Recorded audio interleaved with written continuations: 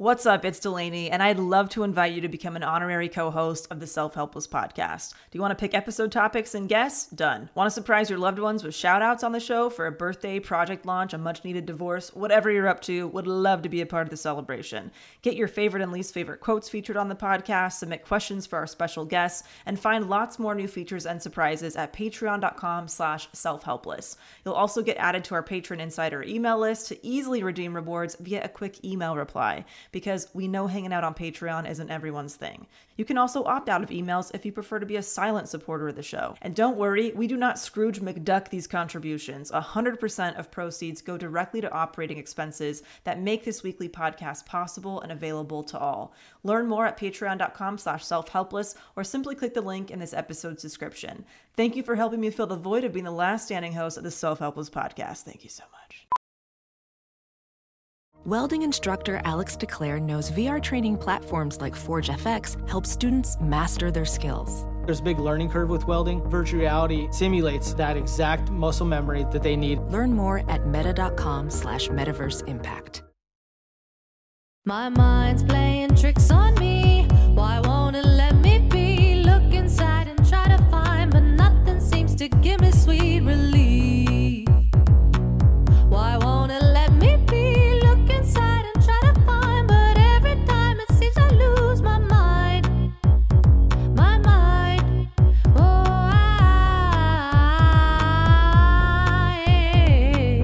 It's Self-Helpless with Kelsey Cook, Delaney Fisher, and Taylor Tomlinson. Hey guys, welcome to Self-Helpless. I'm Kelsey Cook. I'm Taylor Tomlinson. I'm Delaney Fisher.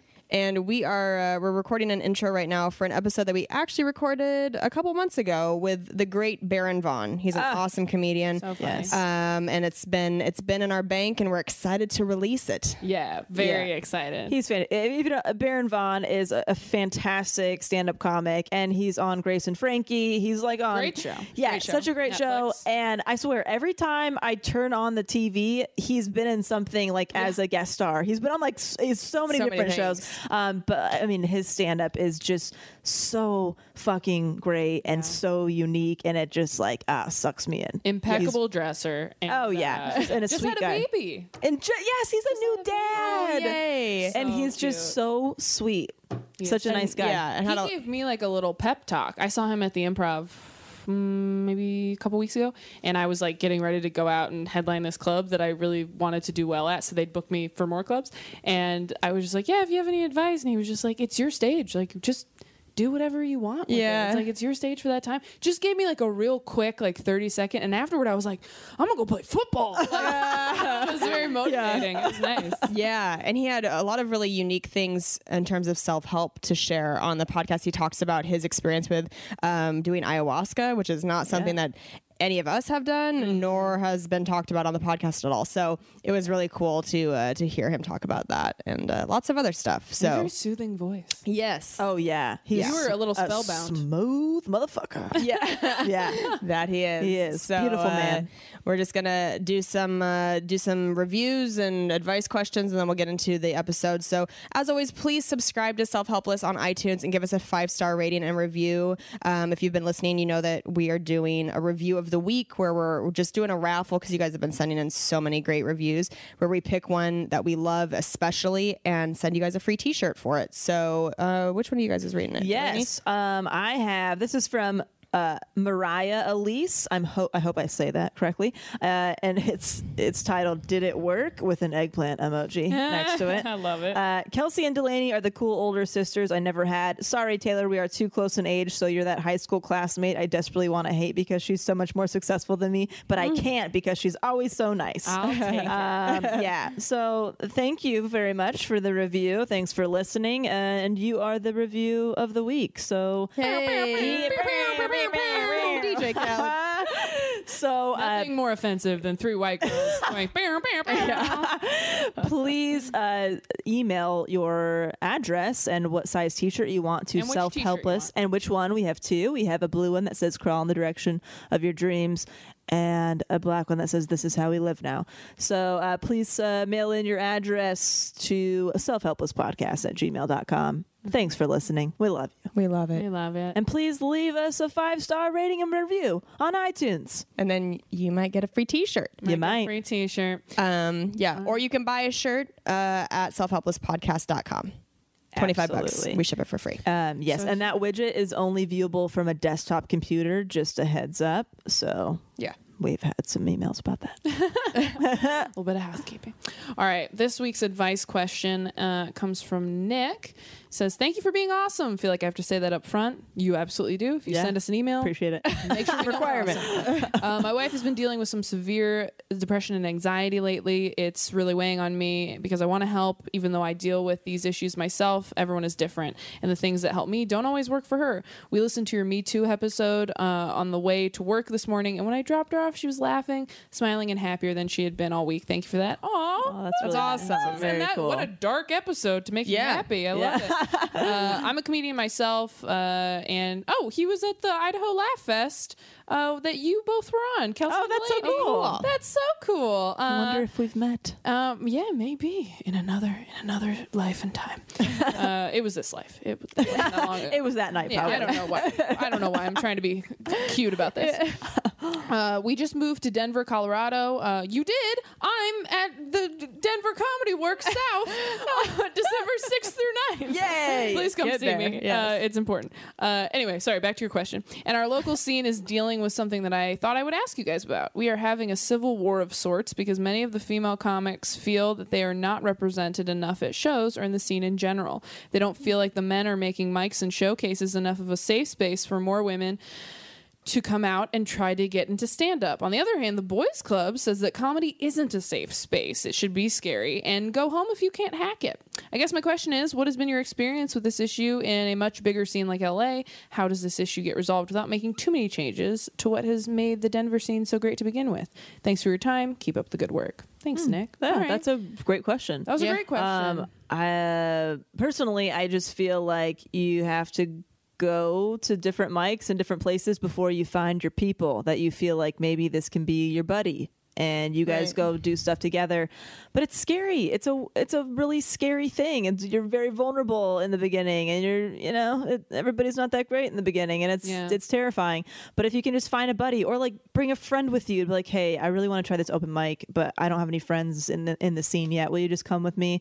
Bring a friend that's not interested in stand up to come with you and be your buddy. But and also maybe just start your own mic, start your own thing. Sure. And that's always a good invite idea. people to your stuff, and that might be a good way to kind of immerse yourself in the scene. Yeah. I've never felt like the whole comedy isn't a safe space for women thing in LA. I'll be honest. I think I guess I'd have to know more about the scene. I don't really know anything about the Denver comedy scene. Right. I don't know what they mean by safe space. I don't know if you have guys that are like harassing female comics, because in which case that is not a safe space. That's fucked up, yeah. That needs to be addressed. And my advice there is just like, I don't know, kill those guys. No, don't kill them. I'm kidding. Just, make sure they know they're dead to you. Light them up. Light them up. And it's not manslaughter if it's an accident. No, I'm totally joking. Sage Please, advice. I'm gonna get arrested. No, I just say, like, if it is a thing, because there is something to the thing of like comedy should be scary and go home if you can't hack it. I do kind of agree with that. Like, especially in the beginning, it is scary. Like, if you're going and you just feel awkward and you happen to be a woman and you're like, this isn't a safe space because everybody knows each other and they're all dudes. Comedy's a lot of dudes, man. Like, you just kind of got to get comfortable with that. If people are like shutting you out or making you uncomfortable because you're a woman or doing gender specific things, that's not okay, and that's not a safe space.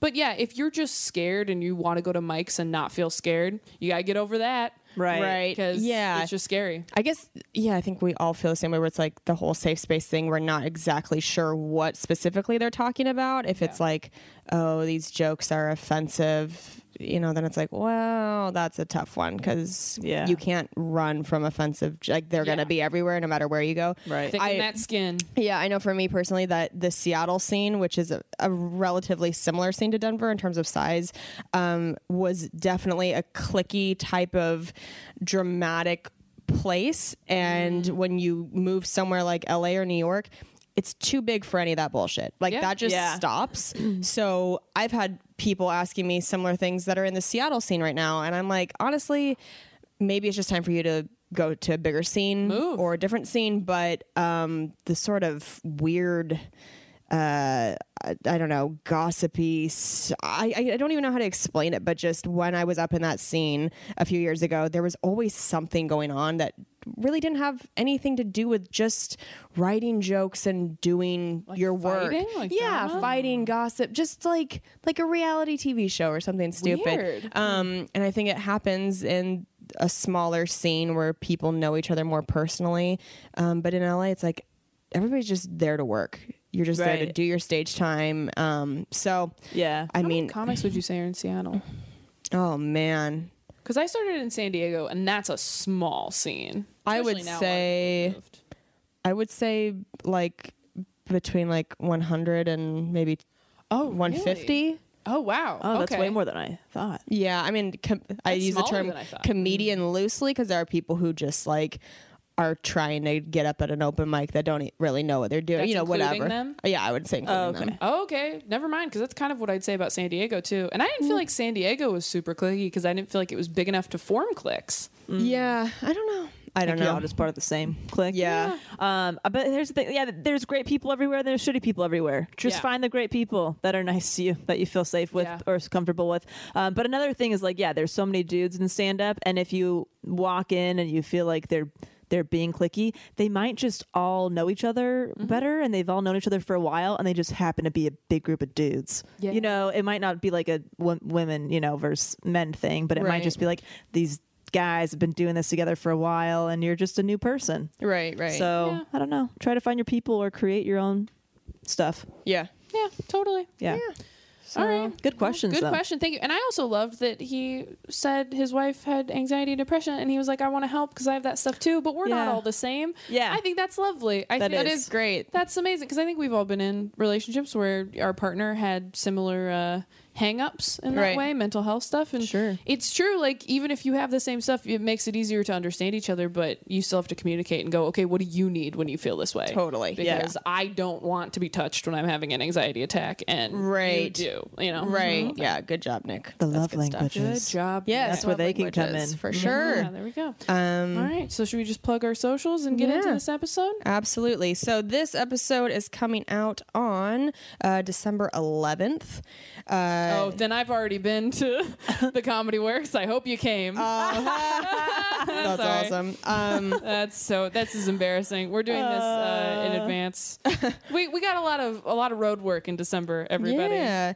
I'm at Kelsey Cook on Twitter, Kelsey Cook Comedy on Instagram, and kelseycook.com for tour dates. This whole weekend, December 14th through the 17th, I'll be featuring for John Heffron at the Ontario Improv. So that's kind of a local-ish shows. There's 6 of them if you're in the LA area. Come out. John is hilarious. I am at T-Tom Comedy on Instagram. We're also on Instagram, Self-Helpless Podcast. Yes. We are... I am. I'm sorry. I'm so out of it, you guys. I'm at Taylor Tomlinson on Twitter. And my website is ttomcomedy.com for tour dates. I am headlining the Helium Comedy Club in St. Louis, December 21st through the 23rd. So if you have family in town and you don't want to hang out with them, bring them to a comedy show. You guys aren't allowed to talk. And then Friday, December 29th through December... I think it's the 29th through the 31st. I am in Cleveland, Ohio at Hilarities headlining. So. Sweet. That's fantastic. By December 11th, that means I'm a couple weeks into doing no stand-up. So I hope I'm okay. Hope you're doing good. Hope I'm doing good. Hey, future Delaney, how's it going? Yeah, hopefully I'm fine. Hopefully I'm not cracking and doing like weird coffee shop shows or like going to the subway station and just telling people my bits. But yeah. Hopefully I'm just trying to enjoy myself. Yay. Yay. Enjoy this episode with Baron Vaughn. Oh, Baron, what is Baron's Twitter? We should plug his as well. Yeah, let's plug Hold it. on. Yeah, I think he may have plugged it in the show. He's got a lot of followers. Let me take a look. I think quite popular. I think he did. He is Vaughn Black on Instagram, right? Vaughn Black. So BARVONBLAQ. That's his Instagram, so you can follow him there. And that's his Twitter as well. And Twitter. And then Facebook, just type in Baron Vaughn, BARONVAUGHN. Love it. Boom. All right. Enjoy this episode. Talk to you guys next week. Yay. Bye. We have a very exciting guest, absolutely hilarious stand-up comedian and an actor. You've seen him on Grace and Frankie on Netflix, Mystery Science Theater 3000, Lopez Tonight, as we have just discussed, yes, many moons ago. It's Baron Vaughn, everybody. Hello. Baron Vaughn. Thank you so much for coming and doing the podcast. I'm happy to be here. Appreciate it. I've met all three of you in very different ways, so it's interesting to be in one room with all of you at the same How time. did you guys meet? Well, Kelsey and I met on the street. You were hanging out with Annie Letterman. You know how I do. Yeah. On the streets. That's the only other time we've met. Right. Right. Yeah, and then you and I have done shows together. Yeah. Me and Taylor have done shows together. Me and Delaney have done shows together. So it's like, Oh, yeah, we did the college tour. yeah, thing. that weird tour in That was California. very weird. It was weird, but it was like, I get it. Yeah, I think we were all like just in the green room, like, you guys are paying us for. I mean, there's like 30 kids out there. Yeah, really? and we were Like, like, it was crazy lineups. It was insane. Funny or Die did it. Nice. But anyway, It was to register voters. it was to register before the election. voters. Yeah. Yeah. And we did it up and down California. It was interesting. Huh. Was very Oh, that's interesting. really And interesting. how did you and I meet? We met I think we met at the Improv when I was like maybe a year into stand-up. And then we spent more time together at the Cabo Comedy Festival in Mexico. Oh, yeah, that's Right? right. I had brought that Cabo very San Lucas Comedy Yes. Festival. Because when you Yeah. go to Cabo San Lucas, You think- which has beautiful beaches and time, just silence and time, what you want to do is go indoors to see people that are from the country you left on purpose. Yes. Great place to have a comedy festival.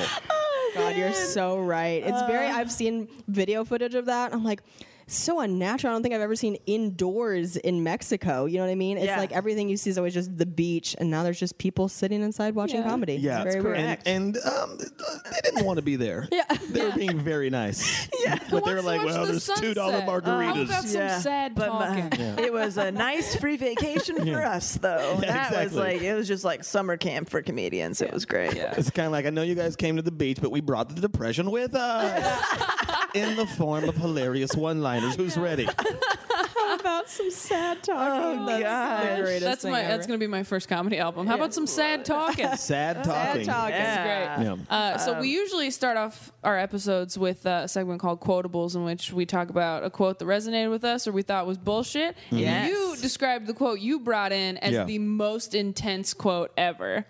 Yeah, I think I connect to it because I think it describes what it means to be not only a comic, I use it for a comic, but an artist in general. Okay. So there's this play, it's called The Seagull. It's by Anton Chekhov, right? Russian dude.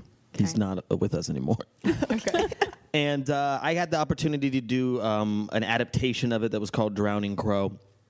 And essentially, there's this, just to give you a little background story, this is a quote that a man named Trigorin says. He's a very famous, established novelist, a writer that lives in Moscow, which is essentially New York, right? So it's like all those plays take place in the country, you know, people who, because that's a time where you would just never saw a city like Moscow. Like you just heard about it and you're like, I can't imagine that. Pictures don't exist yet, so I can't look at it. Right. I can see your etchings. Yeah. But if you met someone who was from that place, you know, had been to that place or could tell you about that place, it was a whole different world.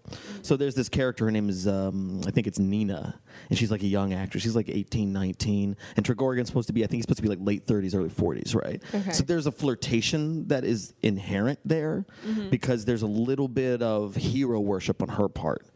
Because he is someone who's famous and established, and she is someone who is aspiring to be that, right? Okay. And she's basically like, how do I become a better actress? And he's telling her, you have to go to Moscow because you have to live your life. You know, you have to have had things happen to you to be able to turn into a performance, to be able to interpret, right? But then he starts to go into this kind of this speech about how it's also a curse to constantly be absorbing everything that happens to you, to turn it into art, Oh, to yeah. turn it into a joke, right? Oh, yeah. So he says something like, she asks him like, what does it mean to be a writer? I can't remember exactly what it is, but he does this thing. He just says like, it's this constant filter, this constant voice. Like I see a cloud, it looks like an old man's beard. I have to take a note. I see a tree, it reminds me of my childhood. I have to write down a note. It could be a story. I'm a cannibal consuming my own life. Ooh. And that's the quote. That's so good. That is really That's so good. I want to get it tattooed on my body. Yeah, that's excellent. Wow. And that whole setup you described with those two sounds like just like a better version of 50 Shades. Like I like want to watch. Way right? better. Oh, wow. It is way better. I've never heard that before. Can you say the quote one more time? I'm a cannibal consuming my own life. Wow. And it means that you have no peace. No. Yeah. It's Everything that happens, you're trying to be like, how can I turn this into something? Yeah, you're analyzing constantly. That's what I say to like, writers and people who are constantly working or just like, I got to be inside making scripts. And I'm like, and you could also be living your life.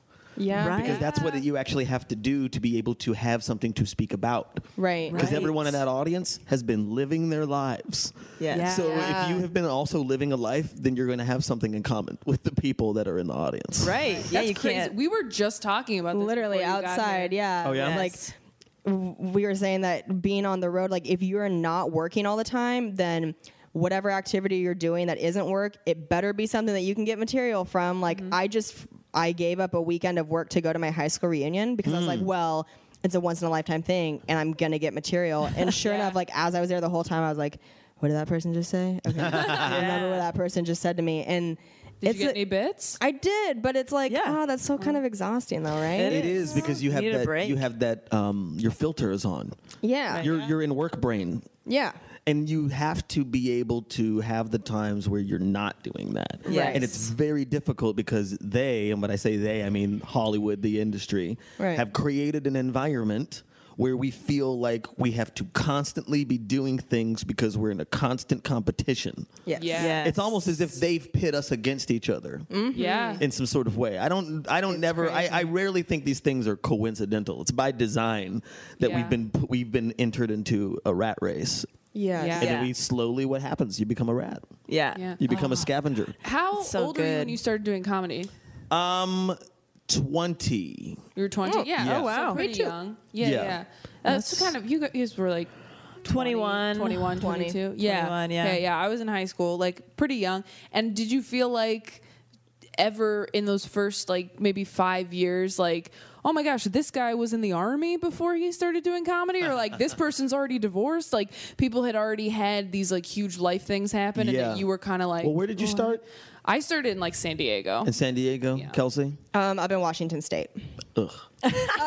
Santa Barbara. Oh, yeah, that's right. So I started in Boston. And so Boston is the #1 college city in the country.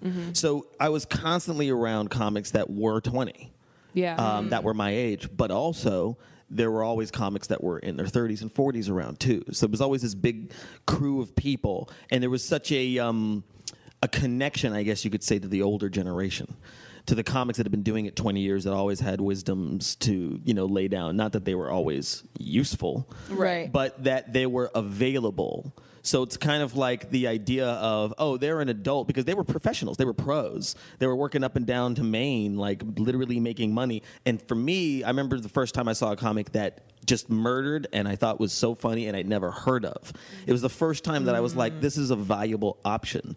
Like there are Right. people who are funnier than famous people. Yes. Who are doing this every day and Yeah. like, oh, so you can actually be really good and just make a living. You don't have to have all of the credits and all of the fame. So this is a real job that I could possibly have if I want to. Right. But yeah, people came from all walks of life. That's sort of one of the things I like about stand-up, is that it's a catch-all. That you could have done anything, but ultimately you still have to go to an open mic if you want to start. Right. It doesn't matter. I don't care that you have a master's degree and a doctorate in biomolecular engineering. that sounds hilarious. Do you have 5 minutes? Right. Yeah. Yeah. It's You like- can genetically create a pumpkin, but you can't make this woman laugh right here. So Right. Yeah. Ophthalmologist Dr. Strauss has seen firsthand how the metaverse is helping surgeons practice the procedures to treat cataracts. Cataracts are the primary cause of avoidable blindness. He works with a virtual reality training platform developed by Fundamental VR and Orbis International to help surgeons develop the muscle memory they need. The result? More confident, capable surgeons. And even more importantly, Patients who can see. explore more stories like Dr. Strauss's at meta.com/metaverseimpact. Cares. Yeah. Oh man. When you tried it, did you love it right away or did it take some time? It's both. I mean, like the first time I did stand up, I killed and I had no idea what happened. It was almost as if I entered into like a trance. Yes. And I like was talking and people were laughing and then I got off stage. People were like, that was great. I'm like, what did I say? Yes. I don't know what happened. Blackout, yeah. I just remember seeing my reflection in the mirror at some point. And they're like, oh yeah, that was really funny when you did that. I'm like, I don't know what happened. But then also I still thought that, and I think that this is something that is very different now with the age of podcasting, where young comedians kind of have insights into stand-up that I did not have at all. I'd have to be hanging out and next to a dude who is an alcoholic and probably can't be 100 feet within a school to find out the wisdoms of like, what you do is you do jokes and then you do those jokes again until they work. I just thought everyone's improvising. I have to have a completely different 5 minutes the next time I go up. Oh, wow. So it's like I did my act, but then the next time I was like, I got to do all new stuff. I burned it. Everyone heard it. Everyone heard it. No one. I can never do any of those jokes ever again. Oh, wow. There was no one there to be like, no, you do those jokes again. Yeah. You work on them. It's a craft. What pressure? Oh But, man. if you don't I never know, think about that. Like podcasts were such a huge asset when I was starting. Yeah. Just to hear other, like you said, experienced comedians tell you what it was like starting out, what you need to do, what the steps are, as much of steps there can be. Right. It's very unregulated, So, but there are some, it's sort of the podcasts have kind of taken the place of the connection to the older comics. Because people can be like, and then I'm, you can say how long, I'm 5, 7, 10 years in the comedy, and then people are like, oh, I should listen because I'm 4. So I should, they're like right in front of me, so they'll probably have things that will apply to what I'm going through. Right. It's easy to kind of find that information. I think it's useful, and I think it makes comedians better. Honestly. Yeah. I have a question because you've found like great success with acting. You're a great actor and you're also a great comic. Jeez. You're great at podcasting. Yeah, you're we can just already fucking see. great. Do you like one more than the other? They're both very different. I always wanted to be a stand-up, and I didn't know that when I was in high school. I didn't know that was the feeling I felt when I was watching comedy on TV, when I was watching Comedy Central, and I was watching these, late-night sets and specials, and just I wanted to be a person on stage saying things. Yeah. And then I saw theater, and I was like, it's the same. And then I kind of went to that, right? Interesting. So then I studied acting because I thought that, a lot of the comedians that I loved were acting. So that must be the same thing. Robin Williams or, Whoopi Goldberg or Lily Tomlin or Richard Pryor, they're actors. Right. So if I do that, then I can do this other thing. I didn't know that they actually came out of stand-up. Oh, gotcha. I was too young. I didn't know that they were comics and then they became actors because they were so funny. I just like, they did all that's at the same time because I don't know. Yeah. I didn't have IMDb to be like, and they made this special in 78 and then this movie was 8 years later, I see. And then they got an agent and then I had no idea. Right. So I studied acting and I went to Performing Arts High School in Vegas and then I went to Boston to study acting at Boston University, which is also where I started doing stand-up in Boston. Huh. Do you think stand-up's easier to pursue than acting? It depends on what you believe stand-up is. Good Lord. This is going to be an intense one, everybody. Buckle Clenching up. the table. Yeah. It's the same for acting. Some people can walk down the street, talk, and chew gum at the same time, and that is enough for a person to be like, you, in the thing. Yeah. And that's all they have to offer. So then they kind of get stuck in that loop, if you will, their type, their box. And it's the same thing in stand-up. It's very easy to get pigeonholed. And then to look at examples of people that look like you or sound like you and think, well, I have to be like them. That's the model. Right. I have to talk about things in the way that this person is. That's the other danger. Like it's easier to get examples of how to get in a stand-up, but it's also easier to have examples that you think you're just supposed to do instead of finding your own way. Kind of, I guess, taking all these influences and all your experiences and anything that you're interested in and tying it together to become whoever you're going to become eventually, instead of doing an impersonation. Like, I had a young comic friend of mine, he did a show, and he kind of, he has an interesting challenge for himself when he's on stage. And some of you might know him, so I'll not say his name. Okay. But he's a young black comedian. And he did a show, and it was, the host was also black. And I guess he did his set, and then he came off, and the host went, well, he's not going to be the next Kevin Hart. And it's an insult, right? But this comic was telling that to me, that he felt bad for the host. Because that host thinks that Kevin Hart is the only example. Yeah. He's like, you know what? You can't be the next Kevin Hart because Kevin Hart is already Kevin Hart. Yeah. So And he's Kevin Hart so hard. So he's killing it at being Kevin Hart. He's changing the T to D. He's going to be Kevin Hart. So hard. Kevin's so hard. So hard. Yeah. But that's the thing, it's again, it has to do with when I talk about the industry pits us against each other. Yeah. They kind of give us examples of, because look, you see the people that get ahead and get the stuff, and it's attractive because you want to pay your damn bills. Mm-hmm. But then sometimes you're so concerned with getting a job that you're not thinking about what kind of job you want to have in the first place. There's a friend of mine, Liz Mealy, who's a comic in New York, and one time she said to me, I was so concerned about working hard that I wasn't thinking enough about working smart. Mm-hmm. And I was like, interesting.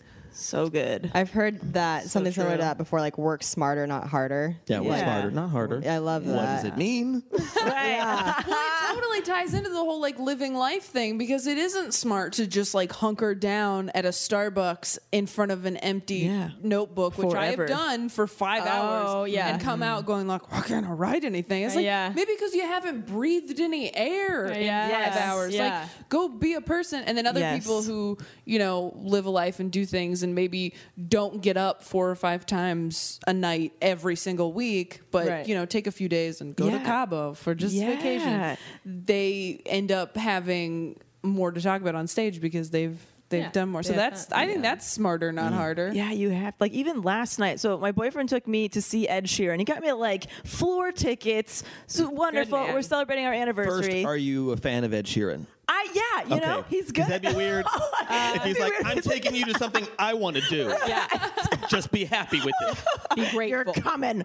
But like on the way, we're like lifting over, and I'm like, I thought of like a bit idea that had just happened to us, and I like grabbed him at my phone. And he was like, what do you have? I was like, I'm writing something down. I'm like, I need to stop. Like, I need to just put this away for the night and just enjoy my life. My boyfriend's trying to do something nice for me. I'm not going to look at this shit right now. I'm just going to have a good night. But it took work. Like, I had to like turn my brain off. Like, okay, you can finish that later, or maybe you'll forget about it. Who fucking cares? But like, please just like try to be present in the moment. Enjoy your life a little bit, because it's so easy to get wrapped up in like must always be working. But it's a constant struggle. But to bring it back to the kind of the theme of self-help. Yes. Yeah. It's very easy to have what is an addictive relationship with comedy. Oh, yeah. It's very easy to fall into the groove of feeling like you always have to kind of be thinking of things and always have to be writing things down. Yeah. That the faucet is always on. Yes. But then what happens if the faucet is always on? You're gonna get leaky. You're gonna get leaky faucet. Your faucet gonna be leaky. Man. I feel like I'm suffering from a little leaky faucet. But when you turn off that faucet, next time you turn it on, you're gonna have some good flow. Oh, I like that. Turn off the faucet. Turn off the faucet. Anybody out there with a t-shirt press? But turn off the faucet. Turn off the faucet. Oh, and spell faucet with like, you can turn it in like a piece of art. Like the F could be like an actual faucet, like a sink faucet. That is great. We need to make that. Post it. Yeah. Yes. Post it. What if you don't have a faucet, but you have just one of those like tide pools at like a water park where it's just like constant, and it just like you take so much to shut it up, I don't know. I don't know if you have something for me for that. Turn off the tide pool. Turn off the tide pool. All right. Shut it down. Shut it down. Do you have a strong relationship with self-help? Like, is there a certain self-help book that you really love? Do you kind of like not dabble with it? What's or like your a method, philosophy? Yeah, I mean, it's interesting because self-care, is a phrase in specific that I prefer, I guess, over self-help. Right. Okay. Because self-help, it kind of denotes like that there is a problem that needs to be helped. Okay. It's almost like that phrase in itself is negative. You know, it's because it's kind of like saying non-smoker. Where it's just sort of like you've had to bring up the issue of smoking. Yeah. And smoking is something that you're defining yourself by something you don't do. Got it. So self-help is almost like defining yourself by... Like a virgin. Yeah. Oh, okay. Yeah. So I was like, yeah, oh, wait a minute. Maybe I don't know what that means. I'm sorry, is that... I have never been a Is virgin. that Reagan on that poster? It's like Ronald Reagan. I honestly have no idea who that is. There's some I should posters in know. here. Just like a lot of like... That's Fred Astaire and... White people from like the 20s on these walls. That's why I think they're Ronald Reagan and Fred Astaire. Yeah. They all look the same. That's I Henry don't Winkler really and know. Robin Williams right there. Oh, yeah, that is. Oh, that's Ron Howard. Yeah, on the that's left. it. That's a good little photo Happy right Days, there. right? Oh, is that Happy Days? Oh, Yeah. Happy duh, Days. That's right. Yeah. For our listeners, we record at the Paramount lot. Yes, So that's so why we're there are seeing lots of pictures around photos. of actors. So there's a paramount of different posters in here. Oh, boy. I Oh, like boy. puns. So what the heck was I talking about? Oh, self-help. self-care. Well, yeah, Yeah. you like to use self-improvement. You like that term I like better. self-improvement So we better get than that. self-help. Yes. And Yeah. self-care, Agreed. I think, is Because my it's like self-help is like you need help. So it's almost like you're saying that you are a problem that needs help. Right. Self-care, self-improvement I also like. That's a good one too. It's a place to move toward in whatever pace you need to. Right. Yeah. Whereas self-help is like, I got to figure this out real quick. Right. In some sort of way. So I kind of, have a lot of different things that I believe. I was raised religious. I was raised Southern Baptist. So I've always been not necessarily, I guess you could say, not necessarily a fan of organized religion as much as what it is that religion brings people. That I do think it's healthy to have a belief, something that you believe in. It doesn't necessarily have to be God. It could be community. Right. something bigger than yourself. Yeah, right? it could be flowers. It could be dogs. I think there's something to be gained from some service or devotion in your life. Not saying that I have all those things in place. I'm still learning, and I'm still seeing that, maybe it is actually a healthy thing to kind of have that, to kind of at some point stop thinking about yourself or worrying about yourself and use that self to extend kindness or affection to someone outside of that self, if that makes any sense. Nice. Right. Yeah. So there are a lot of different things I believe in. Like I said, I was raised Southern Baptist, so I know a lot of the tenets of Christianity. I know a lot of the tenets of Buddhism or Islam, or I've drank ayahuasca multiple times. I want to hear about I would that. love to hear Can you about talk that. about that? Sure, I've done mushrooms. I've done, it's again. I think it's all not that it's different roads lead to the same path as much as they're different roads that lead to wherever they're supposed to lead to. Right. That essentially you are the planet that has all of the paths. So the end goal is just to, yeah, I know. You're when you say separate paths to separate place, the same place, it denotes something that's outside of yourself. Yeah. Like that you're supposed to go a place, but it's all inside you, I could say. Got and it. that's what I mean when you're like, oh, whatever path you're on, it's always a self journey that ultimately, wherever you go, there you are. It's always going to be you. Ultimately, you're here or you're there. Right. So ultimately, like a theater teacher of mine used to say, you're the only thing that you walk on and off stage with inevitably. It's always you. You walk on stage. That's another it's you. great quote. Yeah. That's what I was trying to say to you earlier, but I didn't say it so eloquently. You're just like, you're always you. You'll be you always forever. yourself. Don't worry. I think he said that after he said, when you walk on stage, you risk your ass. I think that's what he said first. It's also amazing. Because he's saying that the stage is a dangerous place. So weird. That's what I said too. No. You never know. He's like, Risk light your could ass. fall on your head. That's it. Right. Right. Wow. And that happened to Britney Spears, right? Didn't she have a light fall on her head? Oh, shit. Probably. God, she's been through the ringer. She's had has. everything. That's the last time I heard of that happening, where a lighting fixture fell on a performer. Makes sense. Brittany. But maybe it was Yeah. years ago. I don't know. Last time I heard about it was in Birdman. That wasn't a real thing. That was in the movie. You didn't see Birdman? No, I didn't. I hear it's good. It's though. so good. It's good. I need to watch it. Okay, tell us about ayahuasca. Oh yeah, please Yes, do. Because let's I've never. Have you guys done it? I haven't. I haven't No. done anything. Okay. Yeah, no. Like I just figured. I assumed no, but You know, I mean, look, there's a bunch of different theories about ayahuasca and how to use it. I think that what's interesting about ayahuasca in general, I want to say that I was slightly ahead of the curve. Like I started doing it before it was being more in the public conversation. I feel like it's in the conversation a lot now. Yeah. And I kind of look at it like bed bugs in New York, where suddenly bed bugs became a scourge, and there were all these bed bug, like we're going to get the bed bugs out. But when that happens, of course, there's going to be half of those people are going to be a scam. Half of those people are going to be fakers. Half of those people are selling you an illusion of something. Got it. So I think there are a lot of people who are using ayahuasca, pouring ayahuasca, that are not qualified to do that. I think you have to be really careful with where you go and how you do it. Yeah, I would imagine so. But even so, I think that ayahuasca itself, or the tea, it's also sometimes referred to, people will call it the tea or the vine. Ooh. It's chemically it's DMT. That's what it is. Okay. So DMT in itself has become popular. But the process of DMT, I guess, because I have not done that, is like, I guess you could smoke it and then you have this insane high for like 15 minutes and it's gone. So with ayahuasca, it's a DMT concentrate that is mixed with something else.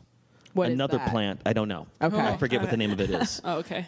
It is a plant that you can find. And They tell you. You just don't remember. yeah, I mean, They're not like, the combination. it's a secret recipe. Well, yeah. The combination of those two plants together is ayahuasca. Gotcha. Okay. So one of them is DMT concentrate, and the other one is something that essentially prevents your body from processing it too fast. So it's not a 15-minute high. It can be 4 to 8 hours. Oh, got it. Wow. So with ayahuasca, there's supposed to be a diet that happens, right? Where you're not supposed to eat this amount of sugar or this salt or certain meats and stuff like that. And it's because of this other thing. It stops your body from processing certain fats and sugars and things. So it'll not leave your system. Like if you have a lot of sugar in your system, it'll give you like heart palpitations, and you could even wow. Yeah, people report the feeling of like, I'm going to die. Like they feel like their body's overloading. And it's because whatever it is that processes that stuff and gets it out of your system is inactive. Because you just drank ayahuasca. Wow. So that's the science of that. That's why they tell you, because they tell you, don't do this and don't do that. And people are like, why? Why not? And then they do it, and they have a horrible time, and they don't understand why. But I read an article. It's like, here's the chemical. Here's what scientifically is happening. Yeah. Another scientific thing that ayahuasca apparently does is your serotonin receptors in your brain, and there's a lot of serotonin receptors in your stomach, which I did not know. Really? There's a lot of serotonin receptors. That's why people get food addiction sometimes. Yeah. Or there's certain foods that you associate to feeling good. That's the whole point of comfort foods. Right. Mind-gut connection. Yes, yeah. exactly. So what ayahuasca can do is serotonin receptors in your brain that have died or been damaged, it repairs them. So it literally can create more happiness in your life. Whoa. Wow. And that's even after you take it, or is it just for that high time? It's after. It can last, yeah. Whoa. It's just like, that's what they say about mushrooms as well, is that like there's long-lasting benefits, like health benefits. And you mental feel health like benefits. you reap those benefits after doing it? Yes and no. I do, but then what happens is the world exists. Right. And you got to go back there. Right. See, that's what happens. It's like, I know a lot of people who are turned off from it because they think it's like, oh, it's a magical thing that's going to fix me. Again, it's not about being fixed. It's about being shown the things that you don't know that you are actively hiding from yourself every single day. Whoa, that's so interesting. Because I was in a place where I knew, you could say, something was wrong, that I was dealing with some emotional problems and some damage and some trauma and some stuff that I know's there, but I don't know what it is and I don't know how to deal with it. And then so I became I was given information, essentially.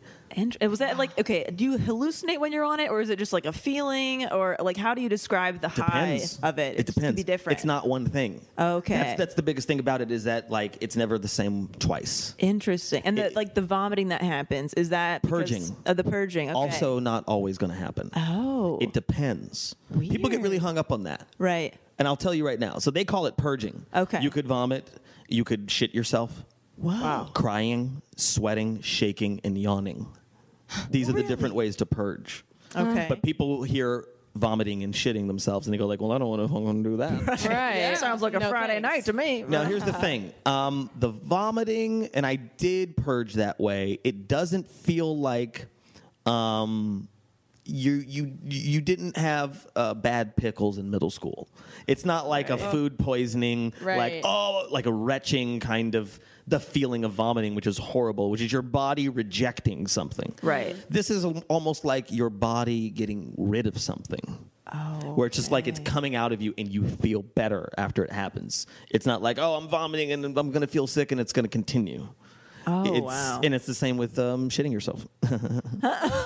Did you do that one too, or is that? I did. Oh, wow. I shit myself. Do you have to like wear? Do they tell you like wear diapers, or is it just like, hey, if it happens, it happens? It's like if it happens, it happens, because nobody knows. And I was not expecting it, because that had come up earlier that day that like, oh, you might shit yourself. And I thought I was cool with that idea. But inside, really deep down, I was like, well, I really do not want to shit myself. Right. If there's one thing I do not want to happen, it's shit myself. And then I shit myself. And I laughed because, the weird thing is, a friend of mine put it this way, that like ayahuasca, so there's a lot of different ways of describing the spirit, if you will. The mother who appears to you, who communicates with you. Some people see a very specific image of another being communicating with them. Wow. Some people feel it in. I had a very physical body, like I was a marionette. And she was kind of moving my body and using my head. When I asked a question, she would use my head to shake yes or no. Whoa. But it wasn't me that was doing it. Oh my gosh. Crazy. Did she make you shit yourself? Yes. Well, I had to shit myself. So you had no bodily control when you were just like, this is happening now, I'm shitting myself. Well, it happens. It doesn't happen randomly. Like, it wasn't like I was like, oh shit, I'm shitting myself. I saw things that were happening, essentially things that were being shown to me, and I had a vision of things that were moving around. I can't go too much into detail of it, but it's like I saw these images of things moving around, and then I saw them kind of go down as if they had been flushed. Okay. Oh, wow. And then I immediately shit myself. Wow. And my first thought was, first of all, it felt great. Whatever it was that came out of me, I was like, that needed to go. Oh my God. And then I started laughing because I was like, I was like, you got me. Because a friend of mine said that the spirit, she communicates with you with what you know. So to me, she was hilarious. Right. And she was like, the way the conversation, I guess you could say we were having, that was like, it was funny. And so when I shit myself, I was like, oh, you got me. You knew I was really afraid of this.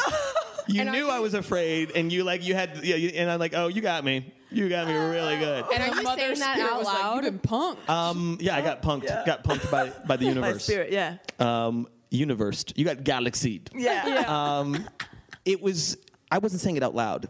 Okay. And can you describe the environment? Are you around other people? Are you by yourself? The way that I did it, it was a bunch of people in a circle in the dark outside in this thing it's kind of like a wooden platform that's like a circle. And everyone has like your own little bed, and you have like a little mat, if you will, like a yoga mat basically, and a blanket. And it's dark. Like the ceremony starts at like night, like 8, 9 o'clock, right? And because it can go into 2, 3 in the morning. And there were 3 shaman, and you essentially, you came up to them one at a time and drank the tea. Okay. It takes about like an hour and a half for it to start. So you're supposed to have an intention or a prayer, something that you ask for, that is something that you want to understand, that you feel like you're stuck on, that you can't get past, or that you feel like you need to go into. And so there was a lot of lecturing and a lot of talk about what that could be even. Okay. And I think my first intention, my first prayer was, show me who I am, which connects to kind of the stuff that we're talking about when I'm talking about the industry. And I'm talking about being pigeonholed and who you believe you need to be to make it. You know, I get very confused about who I really am sometimes because I'm being told by 20 people, you should do this and less that, and you're doing that, and you're doing that. And I really do take in too much feedback sometimes. Right. Yeah. And so I had just Frankensteining yourself. But it's also, it shows up in my relationships. It shows up in my family relationships. It shows up in, you know, in a way, and this is something that the person that kind of guided us through all this stuff sort of said.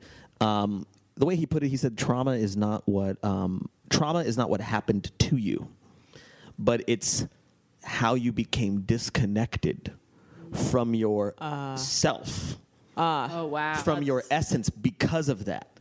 Right. This horrible thing happened to you. And sometimes it's not horrible. It doesn't have to be like the worst things. Like everyone's traumatized in some way because you haven't had anyone else's experience. You only have lived your life. So sure, something worse may have happened to the person next to you, but you didn't experience that. Right. You've only experienced your own worst. Yeah. And your own best. So trauma to you is not the same as another person's. Right. But it's trauma if it's an experience that makes you go, well, this must be the truth then. It's an experience that gives you a new outlook on life.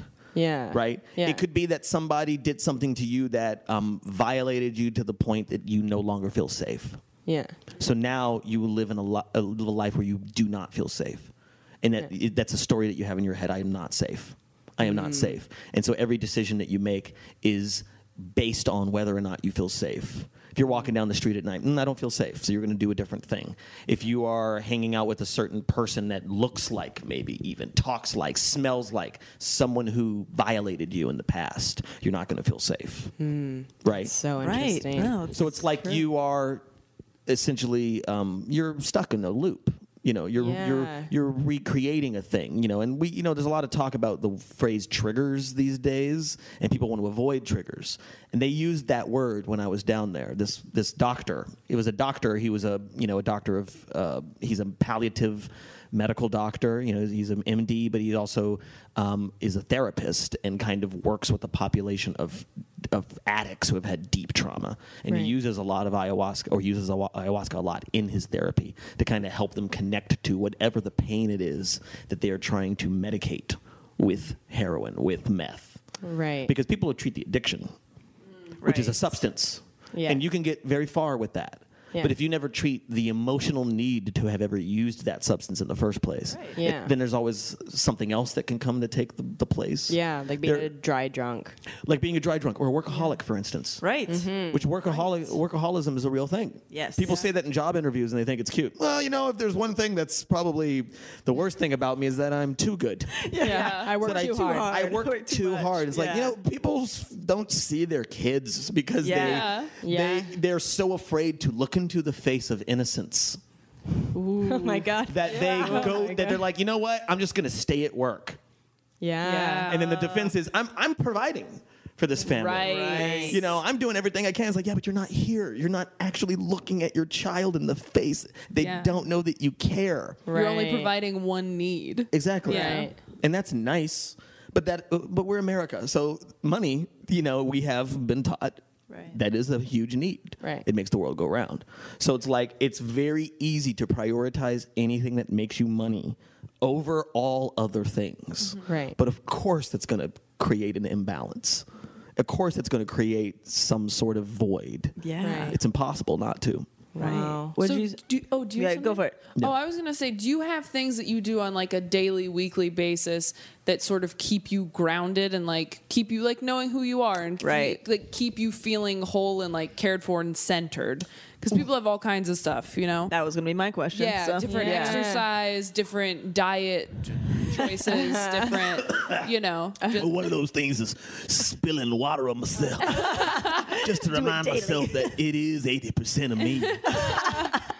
I don't have a meditation practice. I've meditated. It's hard. It's really hard. Yeah.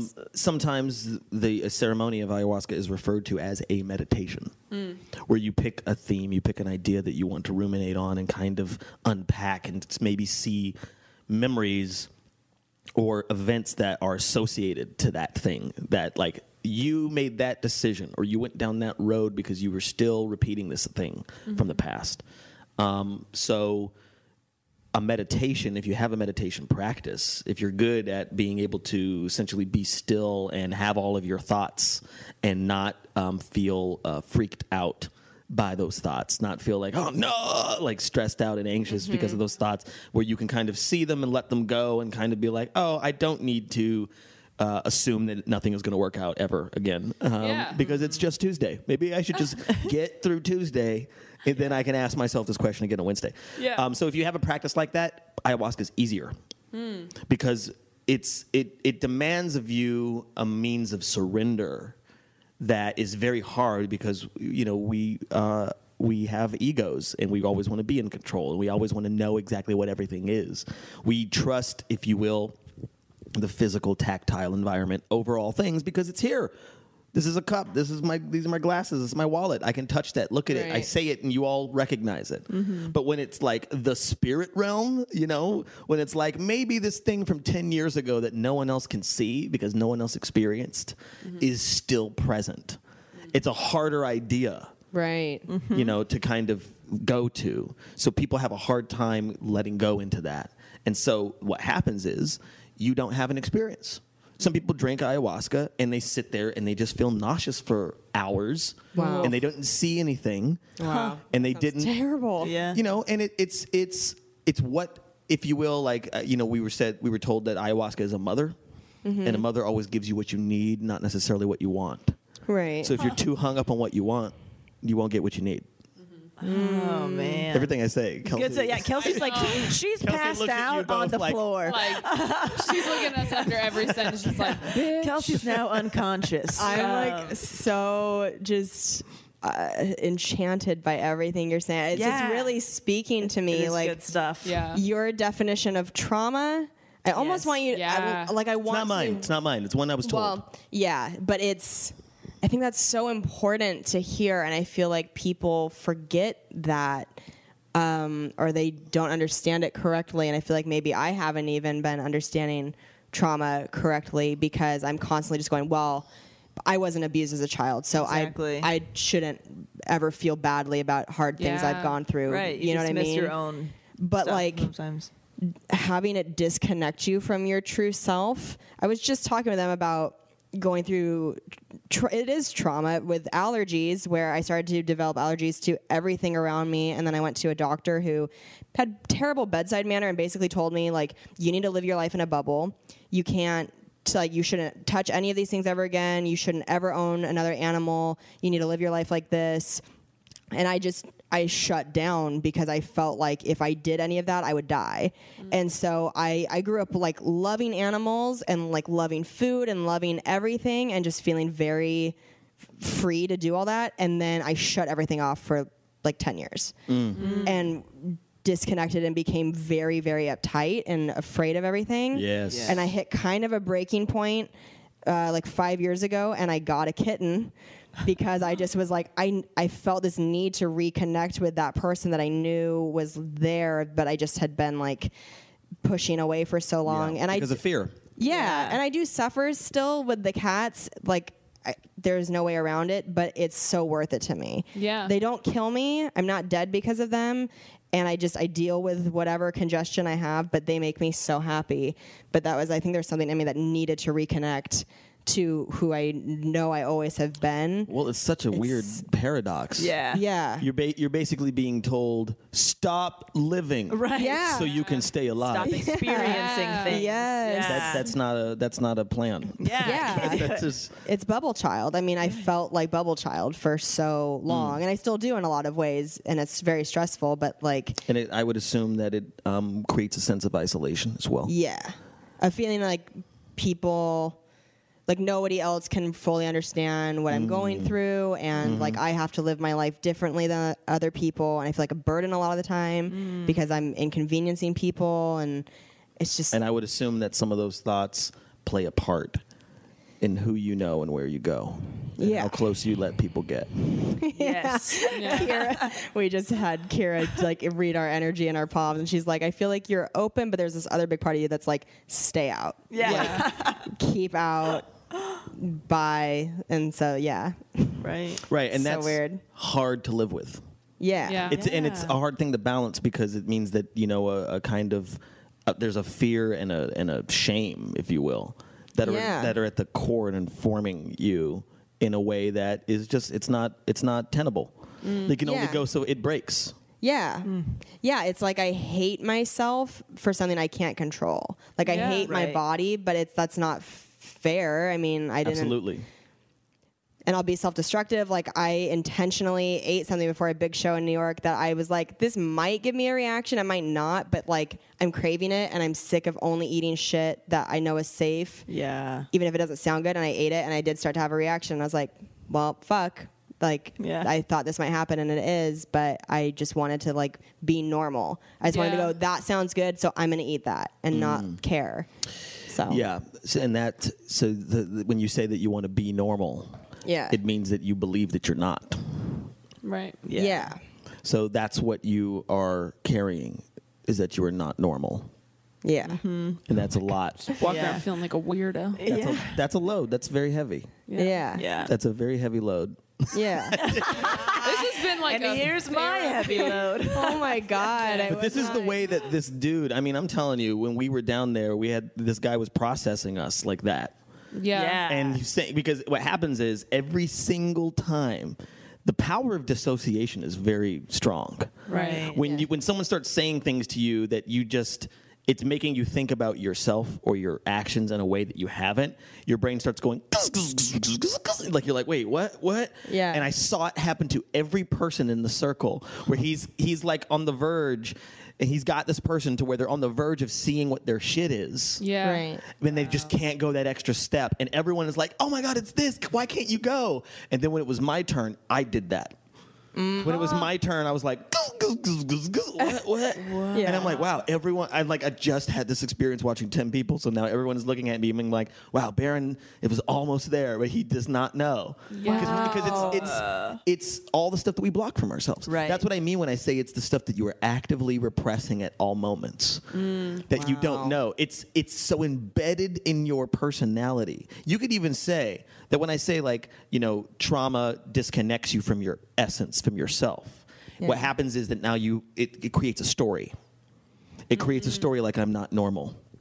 Yeah. That you now carry with you. Yeah. And it becomes so embedded in every decision and action that you make that you don't even know that it's there. So is that like a survival thing? Is that like we got to block all this shit out so we don't? Yeah, that's absolutely can get right. Through our life, or absolutely correct. Yeah, that's what he would say. This doctor, he would say that, like, give yourself credit for doing this in the first place, right? Because you made it. Yeah, you were in a hard place, and this is who you had to be to get through it, and you did it. Right. That place is gone. You're not in the past anymore. You have to let that go. And it's hard, because you create these, you know, these ways of dealing with the world because you have to survive a difficult situation. But then you embed that in yourself so much that once you leave the difficult situation, you don't know how not to be in survival mode. Right. Yeah. And then it creates, what happens is it actually continues to create a situation where you have to survive it. Because that's where you're comfortable now. That's where you're comfortable. Mm-hmm. Right. That's why you rewrite the story. Or you self-fulfilling prophecy. Right. Because we have to, I need things to feel like home. So let me put some mines up. Yeah. It needs to feel like a minefield for me to feel comfortable. Yeah. And then you subconsciously, or I'll say because that is a thing that I do, I subconsciously start to kind of create things that I know will break. So that way when they break, I go, oh, I'm such a shitty person, and then I feel like myself. I feel familiar. And then I feel like the myself. familiarity of it. Yeah, that you feels disappoint yourself. Exactly. You're like, I knew I would. Because that's my story. Is that deep down in some way I'm a disappointment. Right. Or I'm going to let people down. Yeah. And that's the thing that was embedded in my every action, where I wouldn't let people come too close to me. Or if they were too close, then I would be like, well, something must be wrong. Right. You know, they don't know that I'm broken. So they'll find out eventually. Right. And then they'll be disappointed, and I'll be right.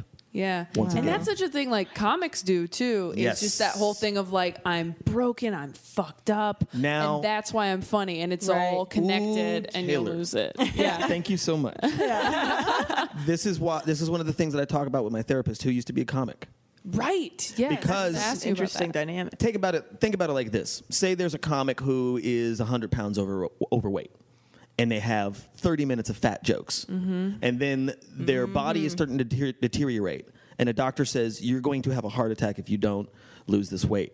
And that person might go, it took me a really long time to get that 30. Yeah. Yes. If I Need lose those that, jokes. if I lose this weight, I'm going to have to lose these fat jokes. And And who then am I? what am I going Yeah. to do? Right. Yeah. Because as you know, it's so hard to get material that works. Yes. Oh, yeah. You're like, oh, it's a joke that works, and I go on stage, and people go like, oh, this person's not funny. And then you say things, and they laugh, and you're like, ha ha, I win. yeah. It's hard to get to that place where you have 5 minutes, 10 minutes, 30 minutes, Yeah. 60 minutes of that. So then when someone's like, you got to change your life so that way you don't have 60 minutes, Right. you'll be like, what? But that's my job. Yeah. That's my life. Then that's how you become John Panette. Yeah. yeah. You know? So it's like that same thing, because, you know, there's a romance about quote unquote edgy, broken comics. Yeah. Tortured Who are artists. tortured, and Yeah. that's Right. fine. You know, I think that some people are that they had that damage, and this is the only way that they can communicate it. The danger becomes in, okay, this kind of brings me back to the quote in a sort of a way. I'm a cannibal consuming my own life. I think I heard once Lewis Black describe doing stand-up as you're playing a character on stage, even though the character is you. If you think about all the different aspects of your personality as slices of a pie, your stand-up comedy character is 2 or 3 of those slices exaggerated. And that becomes the filter that you put everything through to get your jokes. The danger to me, what happens is that comedians become their filter. We are constantly looking at things through that lens to try to get a bit out of it, that it just becomes the way we see things. Yeah. And so anything outside of that filter gets minimized and minimized and minimized. And then suddenly we can't not be our characters. If you have like a dark negative sort of vibe, then suddenly you're just going to be that person all the time. And you don't have an existence. Like, for instance, like... I don't know what your experience is with Jeff Ross, for instance. Anytime I've talked to him, he's the nicest guy I've ever met. Yes. Anytime. Right. So he saves all that for stage. But Yeah. That's not Yeah. who he is. Right. Yes. Yeah. And that separation of who he is on stage and who he is in life, I bet you is awesome for him. Yeah. Oh, yeah. Bet you, for people who have no idea he's a comedian that meet him, are just like, they don't have that association. They don't go like, No. oh, this guy's going to rip me apart. Right. Yeah. The nicest. And also, he has this kind of almost like childlike joy to him, where he just seems like things are just happy and good, and it is such a juxtaposition from the roast master. Yeah. And so all the darkness and negativity and cynicism, Right. he yeah. saves Right. for the stage. Yeah. Which I feel like used to be more of the norm with performers. Like you had this, character you did on stage, and then you had your private life. And now with like social media and needing Yes. to be so, On all the time, on right? and available to this audience you're building. It's like, and with just like so much comedy being available in terms of like the more personal you are, the better it is, because Yeah. then the less likely you are to like have crossover material, or for Yes. people to be like, you stole that from me, like stuff like Right. that. So you're just being pressured all the time to put more and more of yourself into the filter, like Yes. you were saying. And at a certain point, you like run out of stuff to talk about, so you just start feeding like your personal relationships into the filter, your family, Yeah. like your mental health, like your self-care, Yeah. like all that stuff just goes into creating the character Yeah. that you've Your brand. become. Yeah, your Yes. brand. Yeah. Now, my therapist used to write jokes for and open for Rodney Dangerfield. Wow. Okay. So he's been around, right? Yeah. Like he did Letterman, and he's like, he was a real comic. that Wow. went Did to he the do road. Lopez tonight? He didn't he might have started doing stand-up around the same time as George Lopez. But... What? totally forgot what I was going to say. Oh, it's okay. Open for Rodney. Your brand. Yeah. Rodney was a dark guy. Yeah. Rodney was a very dark guy. And because he actually told me to get Rodney's autobiography. He's like, he's pretty honest about his depression. He's pretty honest about his anxiety. And you can feel that. I mean, like, look, there are all these comedians who are considered to be, you can name any comedian that is considered to be one of the best comedian, and they had some intense darkness. Right. Look, Richard Pryor is one of my favorite comedians of all time, right? Yeah. He was not the best dude. Yeah. Right. A lot of his act is about beating his wives, about addiction, about this, but he was honest about it, and he also kind of talked about it from this perspective of, I'm damaged and I'm trying to get better. Yeah. So it's like there was a trust and you could tell that, at least for me, like there's a love to him, but it's like, yeah, he did do these things. You know what I mean? That's almost that's one of the things that's like really bad about Cosby, for instance, is that it's not only that he did all these horrible things, but he lied to us. Right. Yeah. He lied. It's like he looked in our face and lied to us. And now we're finding out, like, this man not only has done horrible things, but betrayed my trust. Yeah. So it's like this extra level of, we've been lied to by a man who said he was great and wholesome, and we aspired to be like, and it turns out this entire time he was a freaking monster. Right. Yeah. And it I mean, obviously, I'm still upset. I'm never going to not be upset. Yes. Yeah. Because it's like, or Bill Hicks, for instance, who I love, but he was a very angry man. Mm-hmm. Yeah. He had a lot of anger to him. And I think that he was trying to work on that and process that, But it's also like his story is he was never accepted by the people of the country that he lived in. Because he loved America, and he wanted to expose the hypocrisy that was ruining this country. And people took it as, you are saying bad things about America. Right. So for him, it's like, he's stuck in this place of like, no, I love this place. This is why I talk about these things. Right. So but then at the same time, like, he would get into yelling fights. When you see these videos of him like cussing Screaming, out people in the audience, Yes. it's like, whoa, I would not want to be there. Yeah. Yeah. Wow. I think some of us have probably seen comics do that and been like, all right, never going to talk to that person again. Yeah, Right. like, wow, that's a scary side I've never seen of that person. Yeah. The way people react to hecklers, I think, like, it can really show you a lot about that person, where somebody will just snap and you're like, wow, there's a lot of anger deep down there. It didn't take that much to boo. Yeah. Exactly. Oh, yeah. If someone woos 0 to too 60. loud and they just jump down their throat. Yeah. Hey, shut the fuck up. Okay. It's like, Okay. Like, ooh, they were excited. geez, Michael Richards, we had no idea. Exactly. Just thought you had floppy hair. Floppy hair. Oh man. Well, we're there. So Oh, wow. we gotta. This was That flew so by. interesting. Any last questions? My God. Thank you so well. Thank you just so much. You Yeah. imparted I'm happy so to be much. here. That was good. I mean, shit. No, like, we I'm love sit how- here and unpack everything. yeah, like, you I'm said. processing what you're saying, like what you had just said. Yeah. Like, fuck. That This was our easiest episode. All we did was sit here and go, oh. Oh my God. Yeah. And just like, yes. Thank you for Yes. taking the wheel and just Look, Yeah. sharing with I us. got a BS in BS. So it's easy for me But to trip the light riff-tastic. anything that you want to plug currently about anything that you're doing or want to yeah, say? I got this fan at home that should be on, so I want to plug that in. my God. Watch out. I'll go. Anything I want to plug.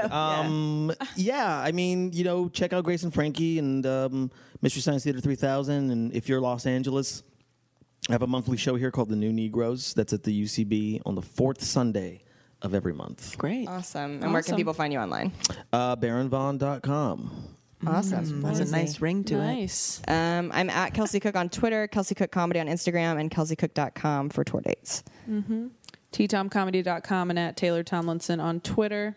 DelaneyFisher.com, at Delaney Fisher across the board. Yay. And please subscribe to Self Helpless on iTunes and give us a 5-star rating and review. And go like our Facebook page. Yeah. And I think that's it. Yeah. And enjoy your lives. Enjoy your lives. Right? Enjoy your lives. Oh, I feel so good. I feel like my soul's been cleaned out. Yes. I feel like I metaphorically cleansing. shit my pants. Yeah, you really did. All right. We'll talk to you guys next week. Bye. Why won't it let me be? Look inside and try to find, but every time it seems I lose my mind. My mind.